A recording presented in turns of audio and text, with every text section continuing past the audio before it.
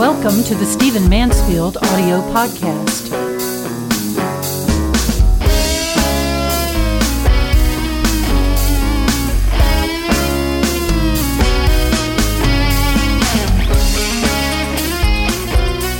I'd like to talk to you in this podcast about the religious factors undergirding the Syrian civil war.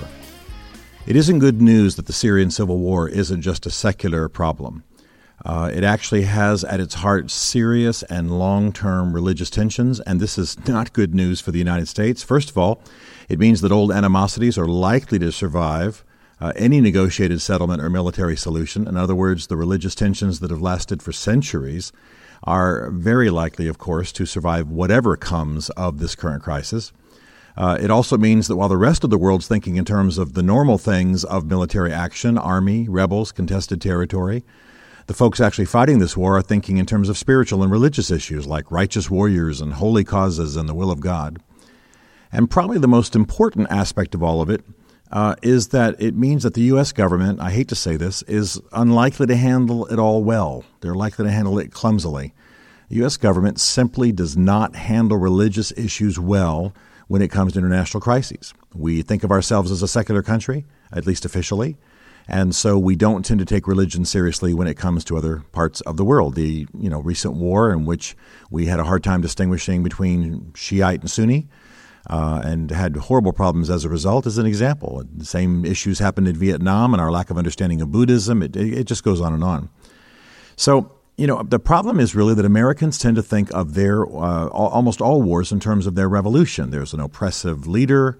There's a people wanting freedom and popular democracy, and everybody thinks the leaders should be pulled down so that democracy can reign.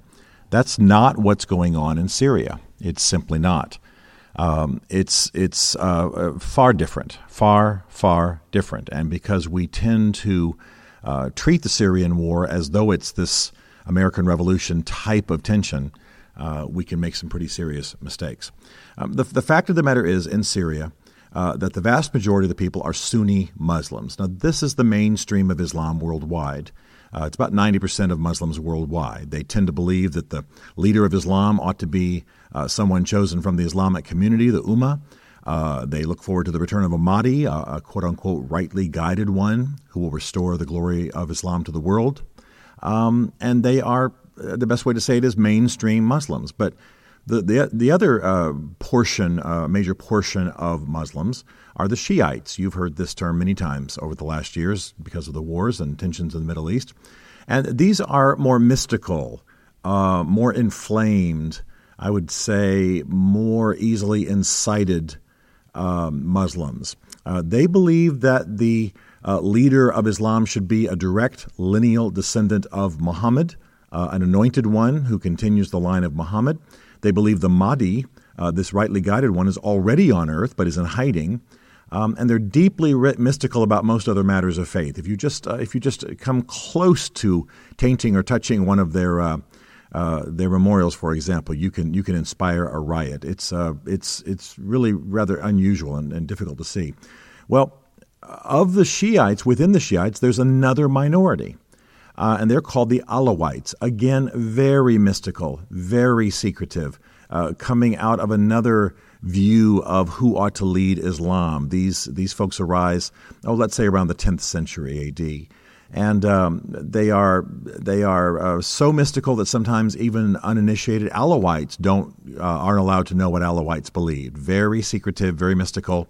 A history of persecution and tremendous tension with the Sunnis. And really, their lives didn't get set right until around World War I, with a lot of the arrangements made in the Middle East by the European powers. And still, the Alawites have lived some difficult years. The issue that you need to understand about Syria right now is that the Assad family, Bashar al-Assad, his father Hafez al-Assad, they are Alawite. Most of the military are Alawite. Again, deeply mystical, Shiite, secretive, even though now, of course, the Syrian government is officially secular. But they have been in tension with the Sunnis, who again are the majority of the country, for many, many years. And this has led to tension. It's led to bloodshed. And that's why those of us who pay attention to these things aren't too surprised that you see sarin gas being used by Bashar al-Assad against his own people. Horrible. In 1982, this man's father, Bashar al-Assad's father, whose name was Hafiz al-Assad, actually asked his brother, who was in command of military forces, essentially to devastate a town called Hama. The brother later boasted of having murdered 38,000 people. New York Times columnist Thomas Friedman believes that the number killed was more in the range of 10 to 20,000. But he says that what really happened, though, regardless of the numbers, is that now people in the Middle East, particularly people like Bashar al-Assad, the president of Syria, plays by what he calls the Hama rule, which is we're going to engage in such horror, we're going to devastate lives, we're going to generate such bloodshed that it basically challenges the manhood of the West, causes our enemies to cower, and just shows that we are the strong people. We're the biggest bullies on the block. And so this is what's going on in Syria. You don't just have what we're being told in the press and in of course, by our government leaders, simply a dictator, a ruler who's trying to maintain control against a popular uprising. That is not the case. The word on the street in Syria is that Bashar al-Assad has chosen this moment to wipe out the Sunnis in his country. And so there's a sort of recruitment going of Sunnis all around the Middle East who are flooding into Syria to fight against what they believe to be a holy war of extermination, that the Alawites want to exterminate the Sunnis. In fact, if you saw that horrible picture in the New York Times and that bit of film on television where men were lined up shirtless on the ground, bent over, and rebels spoke for a moment and then shot them all in the head, you may know that the man who was speaking said, called the men on the ground Alawites. In other words, he wasn't speaking of government troops. He didn't say Bashar al-Assad's troops, the president's troops. No, he said these are Alawites. He was speaking in religious terms. And that is almost always the case in the tensions in the Middle East. You are not just dealing with secular, democratic versus tyrannical secular forces. You're dealing with ancient religious tensions. Maybe the best way for me to close this out is to say that I was on a plane once flying into Jordan. I turned to a friend of mine and mentioned the phrase that is the sort of the official name of Jordan, the Hashemite Kingdom of Jordan. My friend, who was Jordanian, explained to me who the Hashemites were, that they had controlled Mecca centuries ago. And then he looked at me very evenly, very calmly, and very fiercely and said, "And we want it back." Now, the Hashemites had not ruled Mecca for 1,000 years. And yet my friend, a very well-educated man who was accompanying me into Jordan, as a Hashemite himself, absolutely believes that centuries later, the Hashemites should have Mecca back. Now, from a secular perspective, that's just folly. But that's the way these blood oaths, that's the way these generational tensions, that's the way these generational tribal aspirations work.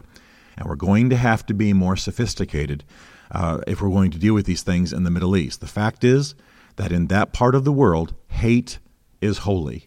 We're not witnessing an American-style revolution in Syria.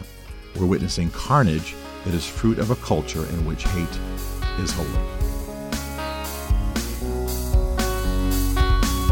Stephen Mansfield is a New York Times best-selling author, a popular speaker, a frequent faith and culture commentator on CNN, Fox, and the Huffington Post. His groundbreaking books on faith and society include The Faith of George W. Bush, The Faith of Barack Obama, The Search for God in Guinness, Lincoln's Battle with God, and Killing Jesus. You can learn more about Stephen at mansfieldgroup.com and connect with him on Facebook and on Twitter under the name Mansfield Writes. The Stephen Mansfield podcast is produced by Isaac Darnold, who also wrote, performed, and produced the Rockin' and Rollin' podcast theme song. This is a Chartwell Literary Group production.